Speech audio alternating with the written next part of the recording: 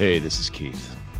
Or some actor playing Keith, I'm not really sure anymore. But we're coming to the end of my Los Angeles con spree. But before I leave, I have some scores to settle and discover a couple truths to be revealed. It's all going to come down to the season finale of Rideshare Episode X. It's going to drop on December 3rd.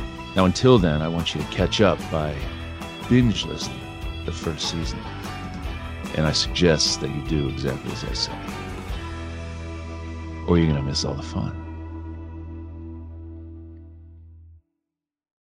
Hey, it's Brent Pope, the host of Breakfast with Brent Pope. You've seen me on some of your favorite TV shows saying things like, "Give it up, Jimmy. You got to sink this putt to win." On Breakfast with Brent Pope, I sit down with guests from the entertainment world, and we do it all over breakfast. Or should I say Brentfast? Every week on Brentfast, you get inside Hollywood info and tips, great breakfast recs and foodie debates. Most of all, you get the most delightful 30 minutes of your week. So dig in. It's Brentfast time. Listen at Brentfast.com, Apple Podcasts, or wherever fine podcasts are found. Yo, Joe, got to get tough. Yo, Joe, got to get tough. Yo, Joe, Hey, everybody, and welcome back to your favorite G.I. Joe podcast show. We're starting. This is happening. We cannot lose our momentum now. This is Knowing Is Half the Podcast, and I am Ray Stacanis. I'm Robert Clark Chan. I'm Gina Ippolito. And we are talking about G.I. Joe again, so Chan did not get his wish this week. We actually have a two-parter. We're in the land of two-parters right now. I don't know if these are just easier to produce, what the reason for Deke going straight into two-parters for like half of season 2 is, but this is the Sludge Factor Part 1, and it was an episode. I bet you they only paid one script fee for these two-parters, and that's why they're doing it. Because clearly, the number of times they did it, absolutely, it's a cost-cutting measure. And I'm trying to figure out like where specifically that money's going. Well, specifically, I mean, I guess if you're hiring on the actors and everything, like you kind of have it all. You can do both episodes in maybe the same time it took to do one. I'm just guessing. I don't know. I know Deke. Everybody talk faster. Yeah, I know Deke likes to save money and be cheap. And I also know that there's a lot of two-parters in part 2. So we're just trying to put this together like normal people. Gina, did you say your name? Call it. Yes, I did. Okay. I like to call it the Sister Sledge Factor. Interesting. Because when I saw it, I thought it said Sledge Factor. Oh, okay. I saw Sludge Factory, the fantastic fourth track off of the eponymous Alice in Chains CD. Oh. The last full Seems album like a deep cut with Lane Staley on it. Weirdly enough, based on these episodes of G.I. Joe. Oh wow! Yeah, super weird. It's a lasting effect on all social aspects of society. There's that lyric, "Why does Flint sound like a fucking weirdo?" Which at the time didn't make sense to me, but now it's very clear. Again, it said "Where's Ratner?" It just kept saying "Where's Ratner?" over and over again, and I couldn't make sense of it until now. Oh my goodness. Okay, well, we're gonna open with a cold open here. We're gonna launch right into it because what the heck? We got Eco Warriors. So apparently this is an offshoot of G.I. Joe. The Eco Warriors, and so they're like a Joe team, but they're not really Joes. I'm a little confused. This is like the Blackwater. They're not really military, but they used to be military, and now they're Eco Warriors, and they're led by Fake Flint. I assumed it was one of those offshoot groups, like the Dreadnoks. Like they were, they're part of Cobra. They're part of Cobra, you know. Basically, I mean, they were hired. They were mercenaries, but they were hired on enough that you could consider them part of Cobra. It's not like G.I. Joe was hiring the Dreadnoks. No. It's like when I worked at Yahoo. Technically, I was freelance. In reality, I only worked for them. They just didn't pay me benefits. Yeah, that's welcome to contractor life. We've all been there. Yeah. Let's call them what they are. Mercenary is too cool a name. Like a little kid wants to be a mercenary. If you say like you're a contractor, which means you don't get to eat the cool snacks that the rest of the company does, a little less cool. I'll be honest. I'm going to start recalling myself a video game mercenary. They're there to just protect? I thought they were just interested in seeing history be made. I mean, they're eco warriors, so they're protecting the environment. No, I mean like the fake Flint. The reason that he's at this, it's the opening of a plant, right? Is that what it is? Like a tour, yeah. Oh, I thought it was like a big like press event. Like, hey, I'm Bill Gates and Bill Gates with his poop water or something. Like, oh, I'm gonna transform this trash into great soil for plants. Yeah, I got the same impression you did, Gina. I absolutely feel like it was some sort of an event that they were at. And I also got the impression that Flint is like the leader of the Eco Warriors. Like he left G.I. Joe to join them, or they're related. When was this even stated? Because I missed this, that they're Eco Warriors. It was like one of the first lines of the episode, probably while you were still getting your hot chocolate ready. Oh, I wish. It's like 90 degrees in California today. Don't worry about that. By the way, the first thing that I did see is that the guy who owns the company, who I just called Suit Guy, he's evil right off the bat because they give him an evil voice. Yeah. So if you don't want people, if you don't want to like tip your hat that he's evil, don't give him an evil voice, but they give him a very like, ooh, welcome. And I was like, oh, that guy's evil. Yes, he had a very terrible voice. I mean, the fact that he's out there saying his big claim is, I'm going to turn toxic waste into fertilizer. And my first thought is like, even on G.I. Joe, no, you're not. Well, yeah, here's my problem. Nonsense. They're putting a hat on a hat here. Like, it turns out this guy's bad and he becomes bad. But this thing happens, and it would make more sense if he were good, and that made him evil. But they decided to make him bad already. So, then what's the whole point of him becoming badder? Well, then he becomes Cobra bad. He's just regular corporate bad to start. Now he's Cobra bad. Yeah, no, this thing that he's doing is already Cobra bad. Oh, okay. But yeah, I agree that I didn't like the fact. Like, here's the thing. Let's compare this to Batman, for instance. If this was a Batman the Animated Series, he would have actually started out as a good guy trying to help the world.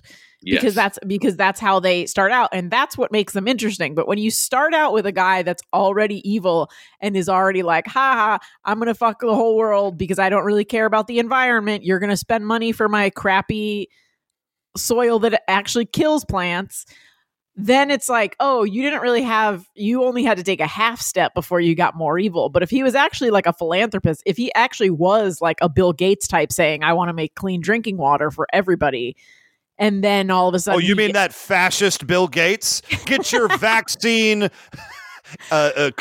chip out of my bloodstream, Bill. Or like a Mr. Freeze type, or someone whose goal is, or, who's the guy that regrows limbs in Spider-Man, the guy that was like, I want to help amputees and stuff. Dr. Kurt Connors, a.k.a. the Lizard. Yeah. Lizard? So like if he actually started out and was like, oh my God, I have this thing that's going to help the whole world. And then he got horribly disfigured and probably a little bit like mentally destroyed in that waste. And then came out and had a moment where he was like, although I guess I will say that, the Joker, before he gets thrown into the vat of acid, is a criminal. Yeah. So, in all tellings, he is a criminal beforehand. Yeah. And then he gets mutated and he just becomes more evil. So, I guess I'm not going to knock it. It felt real wrong because the thing he was doing was already like a world-class criminal. So you didn't add anything you didn't make him any worse other than give him bad breath. Yeah. Well, I mean, to be fair, that transformation based on the story that they're telling is really supposed to happen at either the end of Act 1 or beginning of Act 2. They had 2 episodes to do it. That's what I'm saying. So the fact that they did it in the first minute and a half tells you that it's just in the wrong place in the episode if that's the story you're trying to tell. Obviously, they just wanted it to be, we want to make sure you don't like this guy to start so you don't feel bad for him right off the bat. And then we're going to show you what a monster he is afterwards. Again, it's playing down to your audience and, I'm not necessarily in favor of that. But also, again, you could make him evil, but give him a nice guy voice. Because there are certain things, kids know villain voices because it's not like on the Smurfs, they gave Gargamel a creepy, pedophile man voice, and they gave all the Smurfs, happy, friendly people voices. And this guy starts out with a, you know, like he's like, oh, I totally have this thing that's going to be good for the world. And you're like, I don't believe you. This cold open could have been G.I. Joe busting in, like, we're going to take out your horrible plan. It was like, don't you, you figured out my plan to turn fertilizer, to turn plants into explosions. And then he falls into that and like, oh no. Also, what is this? Totally what is this plan actually? Like, why is he making? Did he not intend to? Was he just making a cheap fertilizer, and it turned out that it was very explosive? I'm confused. I feel like I could answer this question. So, what's happening here is Dr. Claw he's the owner of this pharmaceutical company or whatever. And he's pitching the idea. This is his big reveal that he has a formula that transfers toxic waste, which remember, this is early 90s and environmental causes were just starting to kind of become a thing, a big thing at least. And toxic waste was seen as a huge problem, even if it wasn't. Toxic waste, we're going to turn it into fertilizer, which is something we can use to grow food and help people around the world. Okay, we know he's lying. Cobra doesn't know he's lying, and Cobra has this big plan to control the world's food supply. Spoiler alert, that's where we're going. And so Cobra sends a bat with a bomb. I know this because there's a voice line that says, hey, it's a bat with the bomb, to blow up something. I'm assuming like blow up the factory and then prevent, this boon to mankind from happening. Cool, except that the bad guy drops into the vat and becomes a badder guy. The bad guy who's also the like owner of the plant who invented this supposedly revolutionary soil or whatever it is. The guy who would become Cesspool. Why should we let you end world hunger when Cobra can make a fortune from creating more of it? So that's Cobra Commander's thing, is that, this dude is getting in the way of their future plan. Right. Yeah, and so he raises his claw arm up. Cobra Commander, they do it. Oh, they do the gag with the mask that I enjoy so much, where Cobra Commander is in the crowd as like a regular looking dude, and then he pulls the quote unquote mask off to reveal the Cobra Commander hood underneath the perfectly functional face. Yeah, which is just it's one of my favorite bits. They did it in Sunbow. They're doing it here. Look, Deke does a lot of things wrong, but bringing that bit is not one of them. There's also a mask over a full on helmet too. Which Correct, is, yeah. But the mask face is you can see the mouth moving. It doesn't look loose at all. It is correct. Everything functions correctly. Yes, it's a great bit, and I will never hear otherwise. That takes us out of the cold open. Like, there we go. So we find out that the cesspool guy is a monster, and here we go. So now we cut to, and this is just amazing right now. So now we cut to the factory has been completely destroyed.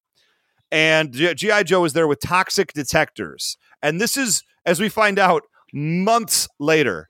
Like, this is basically a Chernobyl event. Yeah, I was going to say, I've never seen Chernobyl, but I assume this is how it starts. Oof. It does start exactly like this, with a guy in a hood wearing a mask, sending out androids to blow up Chernobyl. That holds up. Yeah, that's how I would figure it. Yeah. Also, though, okay, I would say that you should go watch Chernobyl because it is an amazing piece of art. However, it is like when I used to have to get up at 3 a.m. to go work at Starbucks. And so I listened to audiobooks on the way because I had to walk to Starbucks. I had to walk like a mile and a half or something to get to work. And I decided to start listening to The Road by Cormac McCarthy. Oh boy. That is absolutely not a thing you should do when you're already real bummed about having to walk to work at 3 a.m. Really? Similarly, the shit show that we live in right now, do not watch Chernobyl right now or it will destroy your... I can't. The reason I have not watched it is because someone confirmed it has not great animal stuff in it. And you guys know me, I can't watch anything with animal stuff. And people said, well, you can skip one of the episodes, but also, you know me and I'm a completist, so I can just never watch Chernobyl.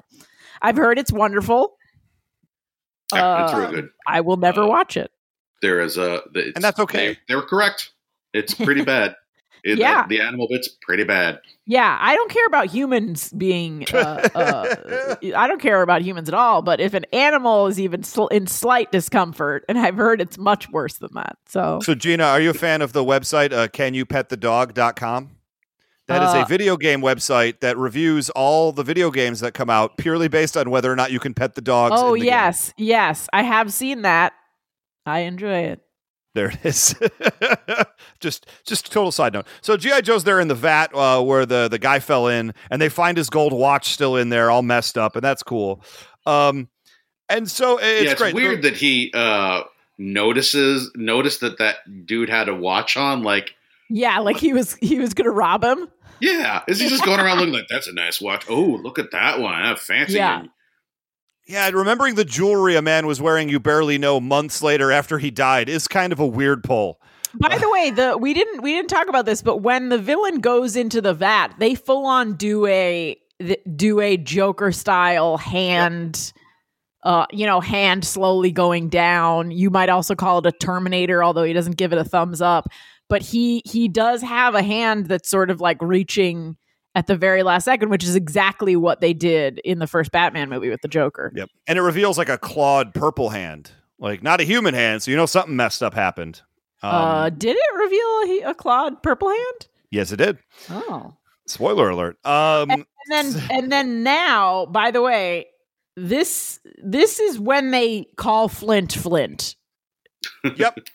And I disregarded it because I said I must have heard it wrong. That's clearly not Flint. I just wrote, wait, what? Because, there was no indication. He doesn't have a beret. He's not the Flint that we know. His voice doesn't sound right. Talk about popcorn. It's like they drew a whole new character with no flintiness. And then they, at the end of it, were like, let's just make him Flint, maybe. I don't know. It shouldn't surprise you. Look, they did that with the character of Mercer, who in the Deke era, he looks nothing like he looked in G.I. Joe the movie. Lieutenant Falcon, the same way. It's not like Deke is going to pay Don Johnson to come and record in their studios. So they're just going to take the names of characters, reimagine them, and just call it good. I hate it. Just make a new character. Like, he looks like a completely new character. He sounds like a completely new character. Just call him Clint. I would have been happy with Clint. Now, remember the review I read right at the beginning of season 2. And I said, guys, here's the things we have to look forward to. One was cold opens, pretty much getting that every time. 2 was returning characters, except they're done wrong. So they're hitting 1,000 for that as well. Yeah, real glad I could look forward to that. Well, so one of my favorite bits is here. So they find out the fertilizer is actually poison. It was never actually good. And it turns out it blows up the corn that they put it on, and it like literally blows them up. Cut to them. Now we're months later. Cut to the 2 people, Flint and Clean Sweep, I believe. And cut to them laughing at themselves. And they go, ha ha ha. Remember when that happened months ago? Yeah. Hey, did you ever finish those tests? Like, remember when some corn exploded and we got startled? That was a good time. Like, why are they watching this video?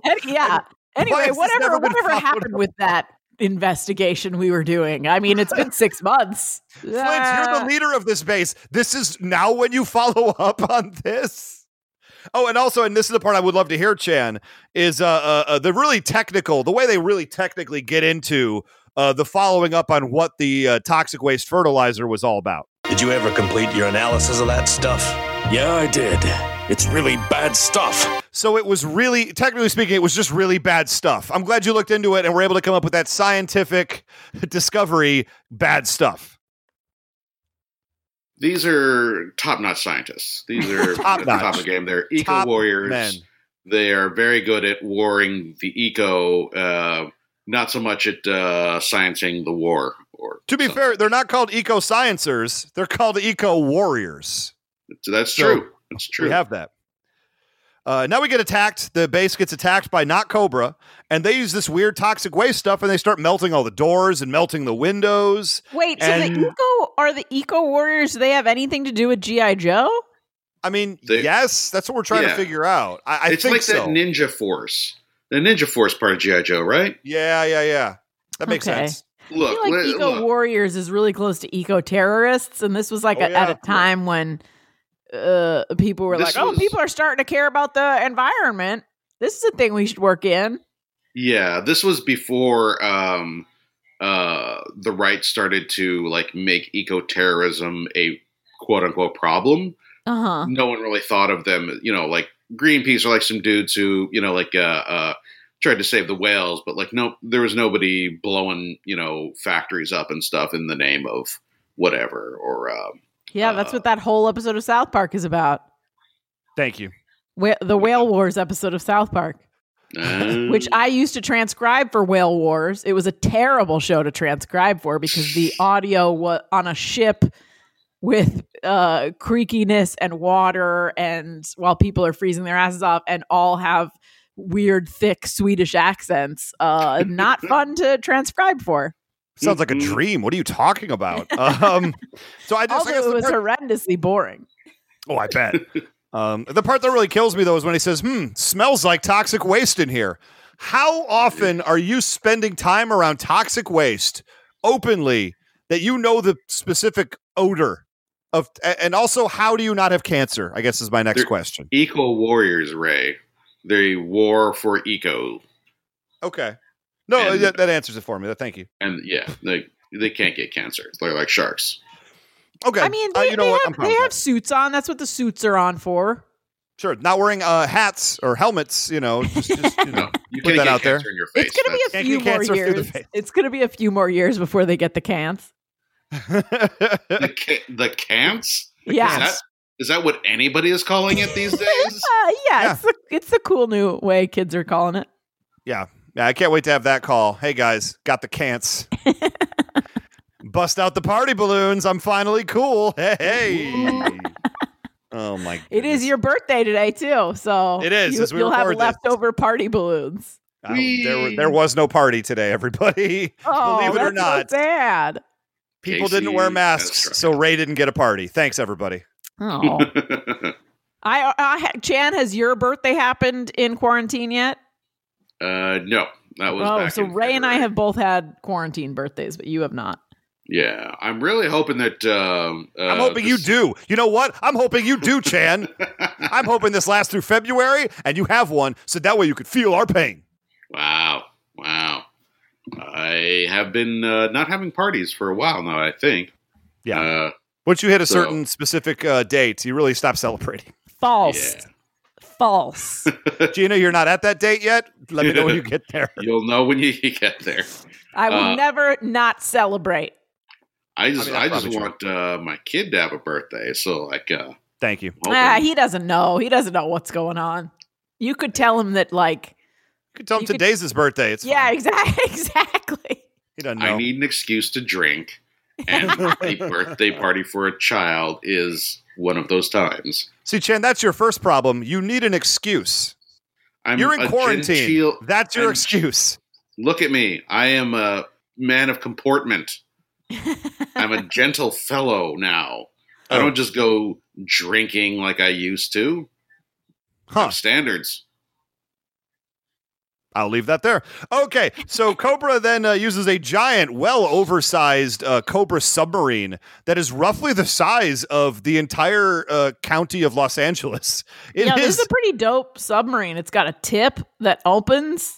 That actually made me very uncomfortable. And just to let out Cobra Commander. Yeah, just to let out one of those. I love those flying helicopter things. I'm going to say that's one thing Deke did right. Trouble bubbles are rad, but I feel like they're impractical, believe it or not. I feel like these flying helicopter things could work. These could work. I feel like these could work. Kickstart it. No, hush. These things are absurd in a bad way. Trouble bubbles were bad, and these are an order of magnitude worse. Okay, well, they seem more realistic to me, so I would look. If you have a WeFunder, I'm going to do it. I will get on there because I want one of these.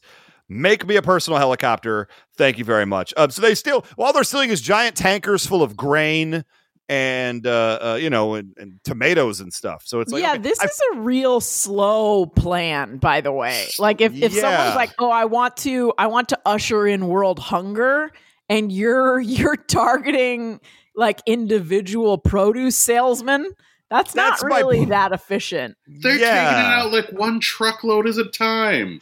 I guess we're being led to believe that all the grain in the world was on that one tanker, so there should already be famine, near as I could tell. Wherever that tanker is coming from, that's where the family this is not the way to do it. Yeah, And this look, is a bad use of resources. You can steal all the food you want and ransom it back, but the people who have the money, their food will never be touched. Correct. Wait, is that what they're planning? They're planning to ransom it back? Yes. His plan is to open a bunch of stores. Cobra-themed grocery stores. Yes. He also says that they're going to be even cheaper than convenience stores. I'm like, what? How is that going to? Convenience stores are not cheap. Okay. I feel like this isn't a great plan all around. And I also feel like, how long are they going to store this produce for? I'm buying produce that's going bad in 3 days. So they're trying to steal enough produce and then keep it until everyone is desperate. Yes. And then sell it back to them. That's at least a 2-week plan. Those tomatoes are going to get smelly. That's the thing is I think about so I just put this together in my head, but you think about because they rob a truck full of tomatoes, right? And they use 2 giant Cobra helicopters to hoist it up in the air off the back of the truck. Not sure that's possible. And they fly away, and I'm like, what the street cost of those tomatoes is probably less than the jet fuel it cost to run those helicopters. Yeah, that's true. Wouldn't it be easier for this plan to just blow it up? Yeah. Just get rid of it. Yeah. I don't know. I don't know. So, okay, so they're stealing all these trucks, and a character named Major Altitude, great name, is using his glider bit. And Gina, you were excited about his excitement about gliders. I wouldn't say excited. I would say all of a sudden there was a very clear-cut commercial in the middle of my cartoon. For G.I. Joe? What? I mean, they didn't even try to hide it, though. They didn't. Shan, can you play the clip? I love flying my battlecopter, but a day like this was tailor-made for Air Commando gliders. Cobra attack choppers. Usually they try and hide it a little bit better. And this one, they might as well have said at the end of it, so kids, go out and buy it today. Back to the show.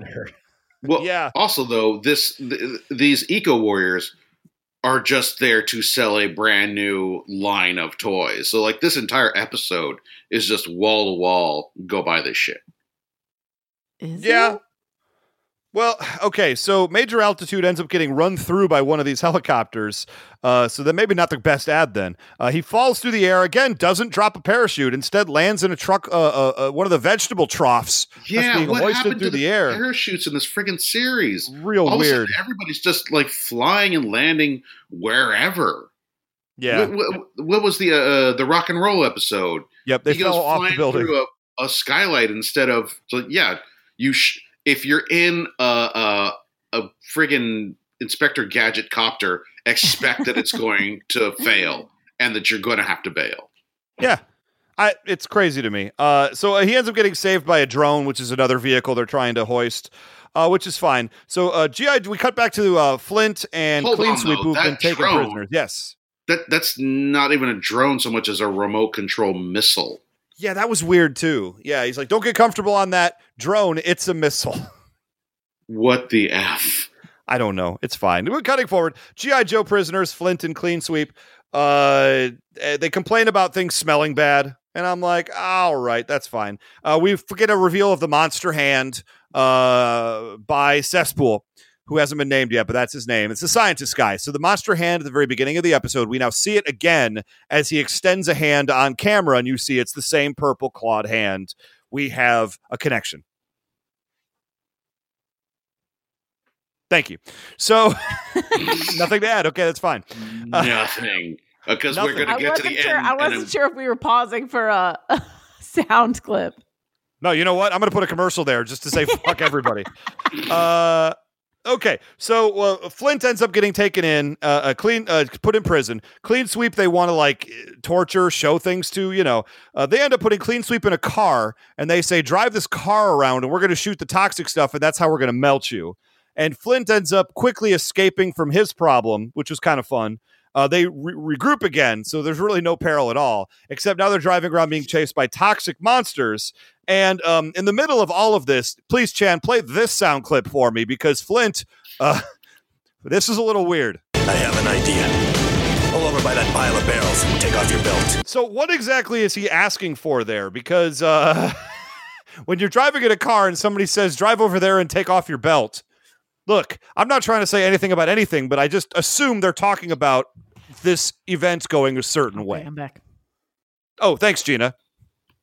Are you suggesting that a Joe is going to rape another Joe? I don't know if it's that. I just think like if we're going to die, I'm going out the way I want to. By raping another Joe? I think it's consensual. I think it's a little demanding, but I do believe that he's giving an order to take his pants down. Yes, I do believe something like that is happening. If he refuses, does he get court-martialed? I would assume so. Yes. Look, I don't know how the Eco Warriors run their ranks, but I would believe that that's how it's going, and it made me a little uncomfortable in this episode. All right. I too am now. You guys are real chatty Cathys tonight. Okay, so there's a chase, and one of my favorite things that maybe has ever happened in G.I. Joe happens. Flint is in the backseat shooting at the guys chasing them, and he rips out the entire backseat of the car and throws it through the back window, an act that I don't think should be possible, but I'm glad it is. He's all roided up from eco stuff. He's roided up on eco stuff, and I'm here for it. And then the seat explodes. I believe that's how that works. It's amazing. It's straight Michael Bay. And look, I'm here for the implausible physics. Give them to me. Like, there's a lot of stuff exploding in here that should not explode. Like once you start with exploding corn, an exploding car seat is pretty. It's a de-heighten. We're going the wrong way. We've already done exploding corn, haven't we? Yes, there was the episode with the Super Grow formula from Destro. Oh, yeah. And we did have corn blow. It basically blew up. Not in the same way. And what was, okay, so there was already, and wasn't that also something about why was he making giant food? Destro had created a thing that emitted some radiation, and the guy had created a fertilizer, and the two got mixed together when Destro had to stash it at a fair, and he ended up growing these giant things, and he said, it's my fertilizer, but he didn't know Destro's radiation canister was what did it. It's a really good episode, guys. I highly recommend you not only watch it, but listen to our episode about it. We had a really good time talking about the Airtight episode. I can't wait until we start rewatching all of G.I. Joe from the beginning again. Doing it. Recycle back to the beginning. Okay, so what happens is they get magnetized in the top of their cars. They're driving away, and they get dropped into a car crusher, which is crushing them. Go to commercial break. G.I. Joe will return after these messages. To protect America, Battle Force 2000 creates the battle vehicles of the future. Nobody beats G.I. Joe's Battle Force 2000. Skysweeper, Eliminator, Vindicator. Nobody beats G.I. Joe's Battle Force 2000. Dominator, Vector, and Marauder, they split and recombine into the awesome Future Fortress. Nobody beats G.I. Joe, a real American hero. Battle Force 2000 figures and vehicles sold separately. Collect all 6 vehicles to form the Future Fortress. Now, back to G.I. Joe. We come back, and it turns out the sludge that had been shot at the back of the car melts and destroyed not the car, but the crusher while it's touching the car. And so now G.I. Joe is fine. And he says, Flint says, I'm staying and giving up, but you get out of here, Clean Sweep. You have stuff to do. Yeah. He's like, I didn't get to give you that death blowjob like I wanted to, but you're free to leave. Yeah, it was supposed to be the hottest moment of the rest of his life, which was supposed to be very short, but it didn't take off the way he wanted it to. Cut to G.I. Joe guarding Rice. And he says, by the way, if we both survive this, never bring that up. That never happened. I was talking about pulling down a column of barrels on our enemies and not surprise sex. Thank you. So yeah, G.I. Joe's guarding a rice paddy. Now, like, Cobra, what are you doing? First off, why is G.I. Joe even there? Unless this is the only rice paddy in the entire world. How do they know of the millions and millions of rice paddies? This is the one they're supposed to be at. I don't know. By the way, I would, if I was in on this, if I was a good guy in on this, protecting this food, I would 1000% be stealing myself some food. But just stealing some raw rice off the patties? Like, I'd get some tomatoes. I'd get some rice. I'd be eating like a queen every night after I protected this food. Okay. You know what? That holds up. I'm fine with that. Mm-hmm. Be having some good sandwiches is what you're saying. Exactly. So G.I. Joe's guarding. G.I. Joe's really bad at guarding. I've learned that through all of this because they always wait too far outside the area where they're supposed to be guarding. And then when something actually happens, they're very slow to get to where they need to go. And I wouldn't want G.I. Joe Deke era guarding anything ever because the Cobra blows up a levee, not, a little ways down the road from where the rice paddy is. It floods the whole rice paddy. And G.I. Joe's like, well, I guess Cobra's just destroying food, not knowing that Cobra has, wait for it, robot underwater sharks. They have robot underwater sharks that harvest the rice underwater. Here we are. Look, I'm just happy that they're not wasting food. That's it? Yeah, I'm on board with whatever plan they have as long as they're not just wasting food. I don't know. I feel like they're wasting a lot of food because these sharks could only get like what, a 3 foot by 3 foot square cube worth of rice that I assume isn't just totally rice. I don't even know how rice works. I'm going to put it out there. They harvested this rice, which means to I guess resell it, they would have to process it. So they must have giant processors for that raw rice because it's not like you just send robot sharks to chew rice off the stalk and then it's rice. Yeah. What?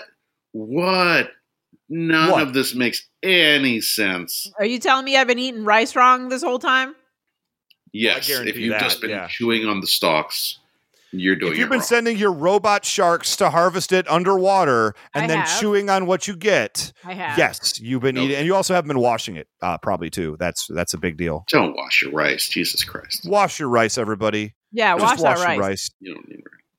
Wash your rice. How are we the ones saying wash your rice and you're the one saying not to? Whoa, I feel like that's racist. I feel like that question is racist. You are no, hold on a sec. I am saying that because Chan is the sniffiest eater of the three of us. That is why I am saying that. As soon as I said it, I'm like, okay, they're going to take that horribly wrong. That is not how I meant it. I'm talking about word? Chan is, what's that? One of the sniffiest eaters? Yes. Sniffiest. Uptight. He's needing higher standards. Thank you. Okay. Yeah, I felt like a monster there, and I'm like, no, that's not okay. Thank you. Dear Lord. I feel like Ray and I will eat pure garbage, and I eat pizza rolls every other day. Good Lord. Yeah. I feel like Chan puts his nose up when I tell everyone that I'm just sitting here eating shaved Parmesan cheese. That sounds good. Umami. Here's the weird thing. I'm the garbage eater in our household. So whoa. Just imagine what that life must be like. I'm just saying you're all snobs in that case. You're all food snobs. That's fair. So I guess I'm surprised to hear you say that. That's all I'm trying to say. Jesus. I thought I was going to have to end the show right there. Okay, so Cobra Base is getting attacked now by these this fourth party, the Sludge Warriors of Cesspool, and the monster is really, really mad. He has a whole speech here, which I didn't need to hear, but he's basically like, "Why are you doing this? Why are you attacking? Why are you doing anything?" And his response to Flint is like, "I hate beautiful women, and I hate sunsets, and I hate kitty cats." Yeah, hold on. And then he's revealed to be Dick Cheney. I hate blue skies and clean water. I hate wildflowers and pretty girls. I hate beauty and grace and cleanliness. This is the creed of the incel. How does pretty girls fit in there? Yeah, I'm telling you, it's the creed of the incel. Oh boy. I was trying to figure out what other thing that could be because it's like environment, women, like beauty and truth and love and whatever. It just get real weird, and like I had to think there's pretty something. What sounds like girls is a thing that's like out in the wild. No way. Like, it's totally. No, I'm pretty sure he said, I also hate Chads. I'm pretty sure that was the thing that he said. Okay, fair. I may have missed that, and that's probably... Yeah. What the fuck are we watching? This is a weird episode, guys. I mean, this is part 1 of 2, so part 2 probably really ramps it up, I'm assuming. By the way, we get a lot of fun stuff. By the way, they reveal him at this point. Yes, he meets Cobra Commander, who it's actually kind of a fun moment where he comes in and he's like, hey, I'm your partner now. And Cobra Commander looks at him and he's like, the fuck you are.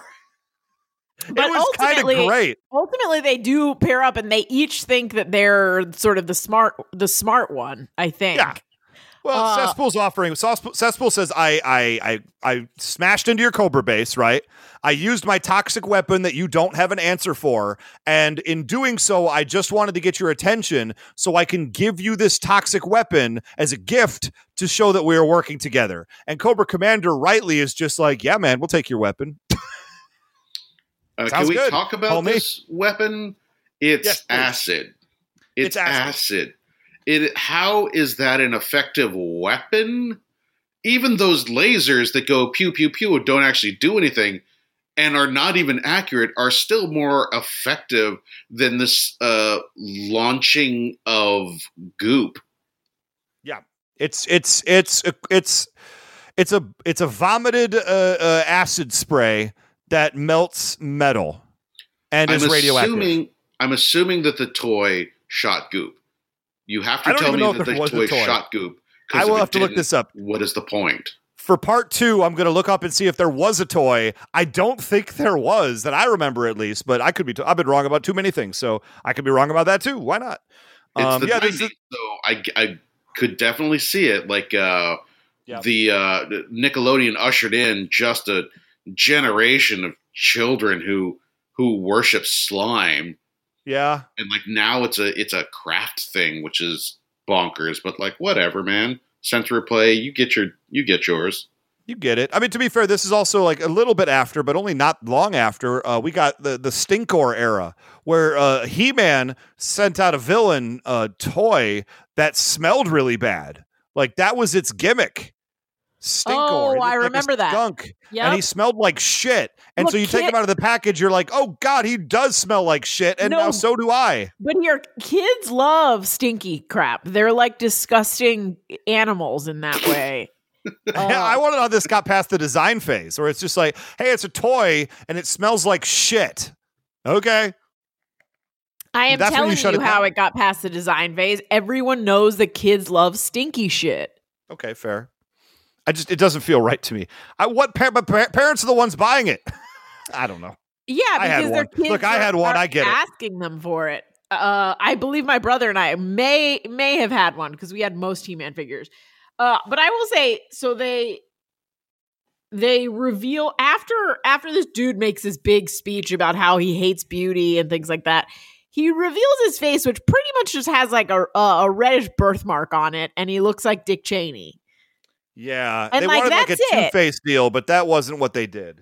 Yeah, like the animators clearly could not deliver on this disgusting face, and they just put like a red birthmark on his face, and it's like it's supposed to be like, oh, I'm hideous enough to hate all the beauty in the universe now because of my hideous face, and then it's like, oh, buddy, some concealer would just cover that right up.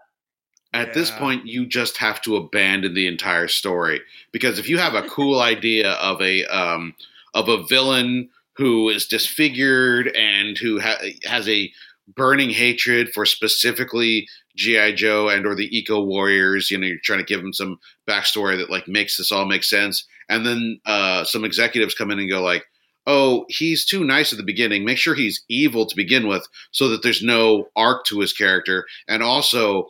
When you reveal his horrible disfiguration, just like make it look like someone went a little crazy with a crayon on his face a little bit. Yeah, Like- he looks like one of the members of Kiss, the guy with the red lightning bolt on the side of his face. That's what he looks like. Yeah, it was disappointing. And they did the whole thing where at first it looks like they're not going to show you his freak face. And you're like, oh, no, it's going to be like Cobra Commander all over again. And then they do, and you're even more disappointed. And then they do show you his freak face. And it's somehow more disappointing than if you had never seen it. Yeah. Disappointing, I think, is the word I would use for a lot of this episode. Regretfully, look, there's some fun stuff that happens. Like they give us the mask bit. We even get the bad fingernail art or Cobra Commander's gloves. You can clearly see fingernails, and so they just somehow was drawn as hands and then colored in as gloves. And they do this a lot in Deke because nobody knows what they're doing over there, or they just don't care. I take it back. They probably just don't care. It's Deke. Nothing matters. Everything's fine. They end up having a big old handshake. They make a deal. They both think they're getting over on the other. And in certain ways they are. I mean, it's a mutually beneficial deal. And both of them think that they can outmaneuver the other. We both all know Cobra Commander is going to win that battle of wits, but Cesspool doesn't know that. So I give him a shot. I mean, you don't discount the new guy. Yeah, all I'm saying is he was like the CEO of a big company. You know what? I take it back. He was with a terrible plan. We're going to sell cheap fertilizers that make plants explode. So we're not going to get repeat business. We're going to get shut down immediately. But we'll have made $600 in the meantime. I mean, to be fair, he's the CEO of a major company, which means that he was born into money, which also means that he can't fall very hard. So he'll be fine. Yeah, okay. I'm seeing that now. It also explains why he was able to have his entire company blow up and yet still maintain a private army. I'm just saying. Yeah. Did he disfigure all these other dudes too? I think it's just a motif at this point. Okay.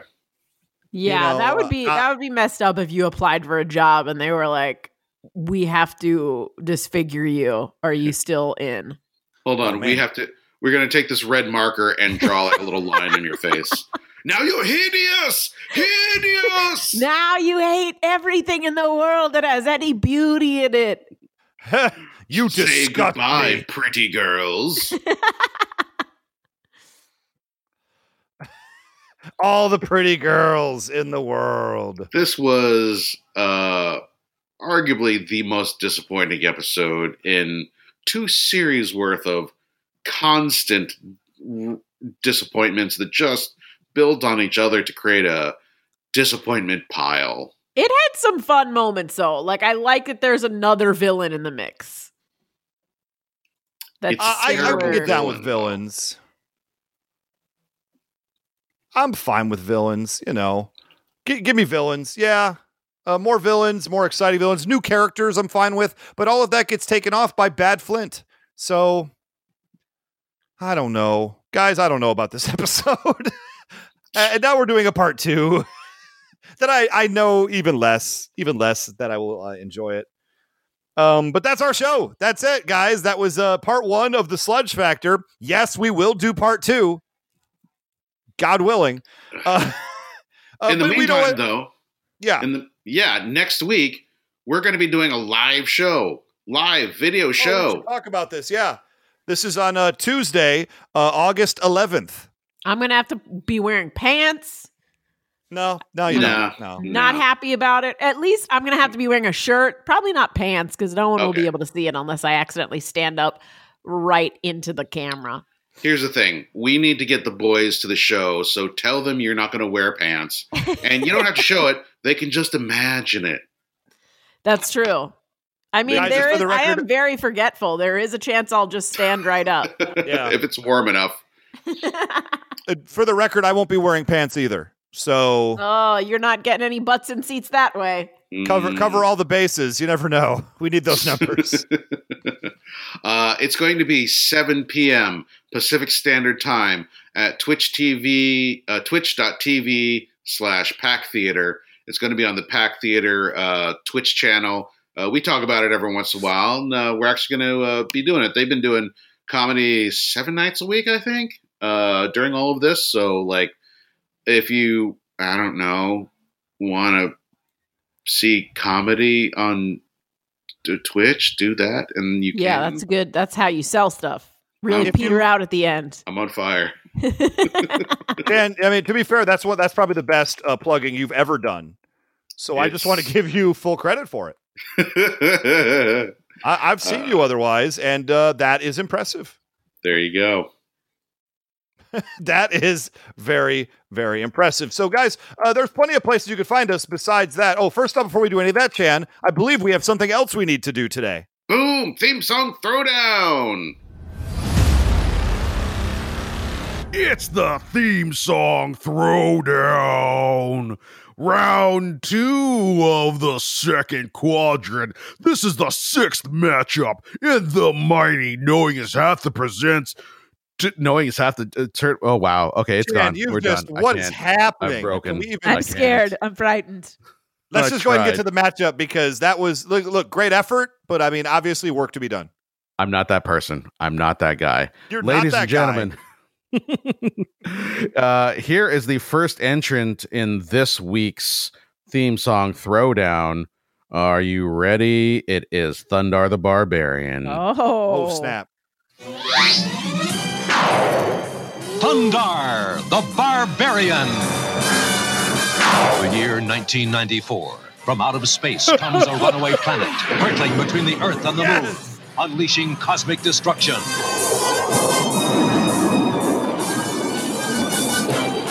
Man's civilization is cast in ruin.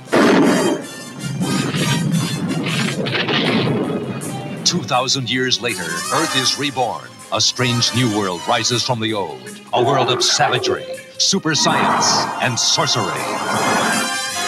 But one man bursts his bonds to fight for justice. With his companions, Ookla the Mok and Princess Ariel, he pits his strength, his courage, and his fabulous sun sword against the forces of evil.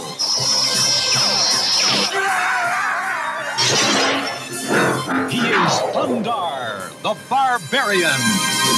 Boy. Oof. That was a trip. I'm a big fan of Thundar the Barbarian. Like that's a show that I was not expecting to hold up the huge way it did. And that theme song, though, I'll be honest, it can be beaten because it's a lot of exposition. It really, you know what it sounded like to me was the intro to the game Dragon's Lair. Mm-hmm. That's the vibe I got from it, which means it's eminently beatable, but it's you're going to be fighting some good vibes. That's all I'm saying.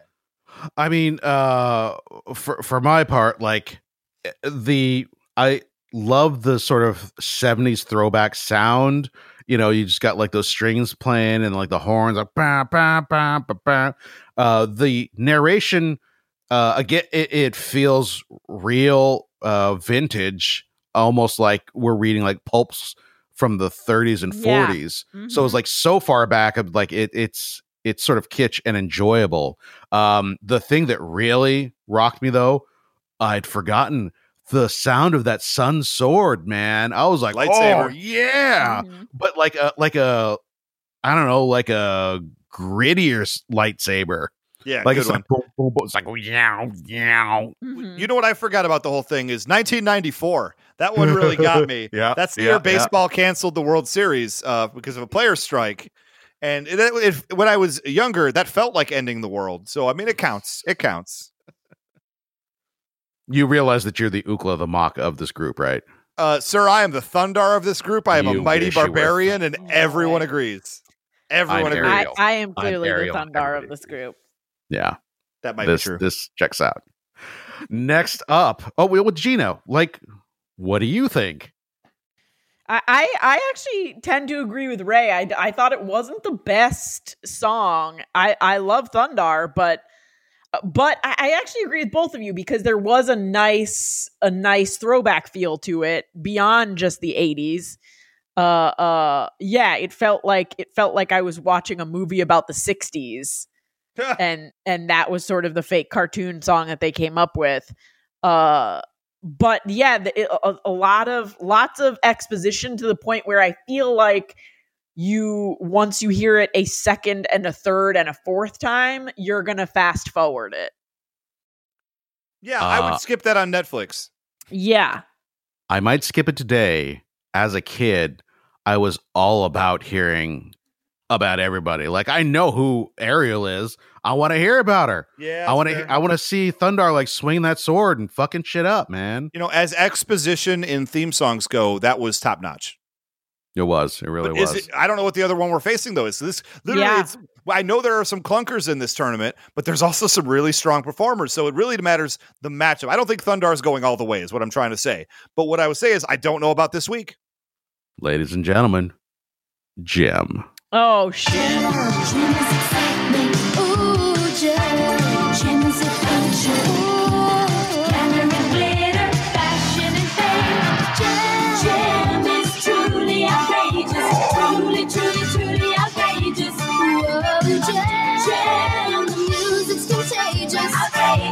Jem is my name, no one else is the same.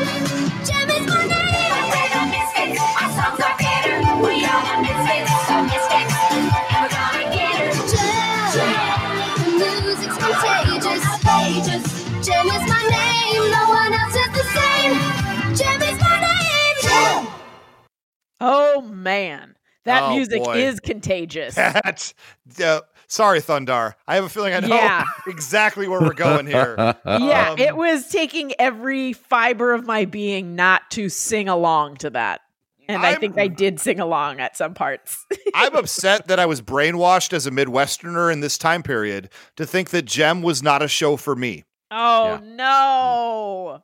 Yeah, I mean, look, it's the culture we grew up in, is that Jem, Sailor Moon, there were a whole bunch of shows that just, My Little Pony, that's fine, that's not for me. But the other two, my point is, I was raised in a world that told me boys don't like this. By the way, Sailor Moon, real solid song. Oh gosh, I hope it's in this tournament somewhere. We'll find out. I think it might be a late ski. Here's hoping. Chan, if it's not, added in. My point is, Jem stomps balls. This particular song is incredible. It's how you going to beat Jem in a song contest. I would say Jem should have been maybe a consideration for a number one seed. It's tight. It's compact. You get the villains in there appropriately. Look, my vote is 100% to Jem. And I think Jem's going to be real hard to beat in this bracket. Yeah, I mean, Jem featured like original songs in every episode was a show about two different bands. So Jem should be one of the front runners in this whole thing because they had actual songwriters working on these songs. And that's why, originally there were no music music cartoons in the lineup, so I had to actually add them in. I also Alvin and the Chipmunks is also in here later on, so obviously you got to have like the music shows. Why would you not? For me personally, it's when the Misfits drop in the middle talking about their bitter songs. That's when I'm like, well, I mean, it is. I mean, Chan, we've talked about this before. Their songs are better. It's not that their songs are bitter, and I know you want to believe that. We've had this conversation before. No, it's bitter. It's definitely bitter. When they started singing that, I literally said, I bet Chan's going to say their songs are bitter, and I was not disappointed. I don't understand what's the confusion here. All of my music is bitter, and this just fits right in. I mean, here's the deal. You're not wrong. So my vote's for Jem. Gina? Yeah, hardcore Jem. Chan? I do like Thundar a lot, but like Jem takes this. Jem crushes this. Yeah, this isn't Pirates of Dark Water stomping, but this was pretty close. And I like the Thundar as well. Look, I'm not trying to drag Thundar. That Thundar theme is fantastic, and I rock to it. But dude, Jem is outrageous, truly outrageous, and I'm on board for it. Also, and we stumbled on this accidentally, but I'm going to keep it. I'm going to tell you which song was suggested by a patron, and it was Jem. Gray Code is the person who suggested Jem. Great call. I think it might go far. We'll see. And that's Theme Song Throwdown. What an exciting thing that I completely remember because we totally just did it in this moment. Definitely did it in this moment. Thank you very much. Okay, guys. And so you can check us out on all the socials. You can check us out at facebook.com/. patreon.com/Knowing Is Half the Podcast. You can check us out at patreon.com/Knowing Is Half the Podcast. Did you know that for $5 a month, you can get access to our super secret vault that has over, almost 500 episodes now? All the G.I. Joes that you can get off the feed, but also all the Know Your Joe episodes and all of the side episodes out from like a few months ago. We will have all of the above in there for you. And again, $5 a month, guys. I mean, and for a little bit more, you could even suggest what shows we're doing. That episode of Wacky Races that we just did last week was a direct result of somebody suggesting it on the Patreon account. Yeah, and if you go in there right now, you might even find episodes that are completely unedited. So I have like the extra 10 minutes of us talking before we actually start. That may be a thing that happened. Don't listen. Chan may have sent me some files and said, "Hey, these aren't in the vault. Please put them in the vault." And I said, "Great," thinking they were original completed episodes, and finding out afterwards that in fact they were just raw footage that Chan just sent me, because of course I didn't, listen to them. Yeah, if you want to find out, if you want to listen to his scheduling. Hey man, I'm going camping next weekend, so I can't. Oh yeah, well, there's a birthday party, so we're probably going to. However, there is one thing. It'll probably be gone, but you never know. If you should go looking for it. Before many of these podcasts start, Ray will like wind up to do his "Hey everybody," and then one or more of us will jump in to fuck him up. And sometimes it can go on for a very long time, and it's very funny to us. Not to me per se, but just to hear me and Gina giggling as we're like, "Oh, by the way, don't forget." It's it's maddening. It's maddening is what it is, and how dare you? You all wish you could hear the 10 minutes that happens before we go live. 10 minutes today. It was like an hour and a half. To be fair, I did have to sing that entire Alice in Chains song, so you did, and nobody can fault you for it. So, anyways, let's give you some links right there. So you already said Facebook and all that. You can hit us up on Twitter at G.I. Joe Podcast. At Prez Serpentor, still a thing. He wants you to go back to school and not wear a mask. It turns out, unfortunately, Destro passed away at a maskless rally, but President Serpentor can't figure out where he might have caught the disease from. So who knows? Who knows indeed? Real world events. It's a thing. Okay, so you can also hit us up individually on Twitter. I am at Almighty Ray. At 999 RPMs. I'm at Gina Ippy. What are you? Were you taking off your pants, Gina? What's going on here? No, one of my like little camera just fired up, and one of the cats went to investigate it and was tapping it, and it was a very disturbing series of events. Yeah, get that ring installed, Gina. Get that ring installed. Good night, everybody. It might be a bug. But I already said good night, so. But Doc.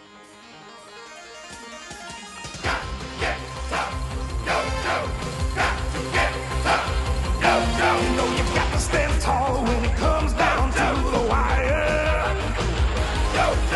You've got to play rough when you cross the line of fire. You got to have guts to stand for your rights. You got to keep it gripping up to hold on tight. You got to do the fighting with all of your might. You got to keep the target straight ahead in your sights. Got to get tough, go, go. Got to get tough, go, go. Got to get tough, go, go. Got to get tough, go, go. Hey, it's Brent Pope, the host of Breakfast with Brent Pope. You've seen me on some of your favorite TV shows saying things like, "Give it up, Jimmy. You got to sink this putt to win." Or, "I wouldn't jump up and down until we stabilize the hydraulics." On Breakfast with Brent Pope, I sit down with guests from the entertainment world, working actors, comedians, writers, stunt people, you get it, and we do it all over breakfast, or should I say Brentfast. Every week is a new episode of Breakfast, and here's what you get. Inside Hollywood info like, how cool is it to act with Ed O'Neill? Spoiler alert, it's really cool. And what the heck is a gaffer? You get great breakfast recs and foodie debates like, when should you go hash browns and when do you go home fries? I know the answer to that. Trust me, my pancake posse, my bacon brigade. Listen up, because Breakfast is the most delightful 30 minutes of your week. So dig in, it's Breakfast time. Breakfast with Brent Pope, available at breakfast.com, Apple Podcasts, or wherever fine podcasts are found.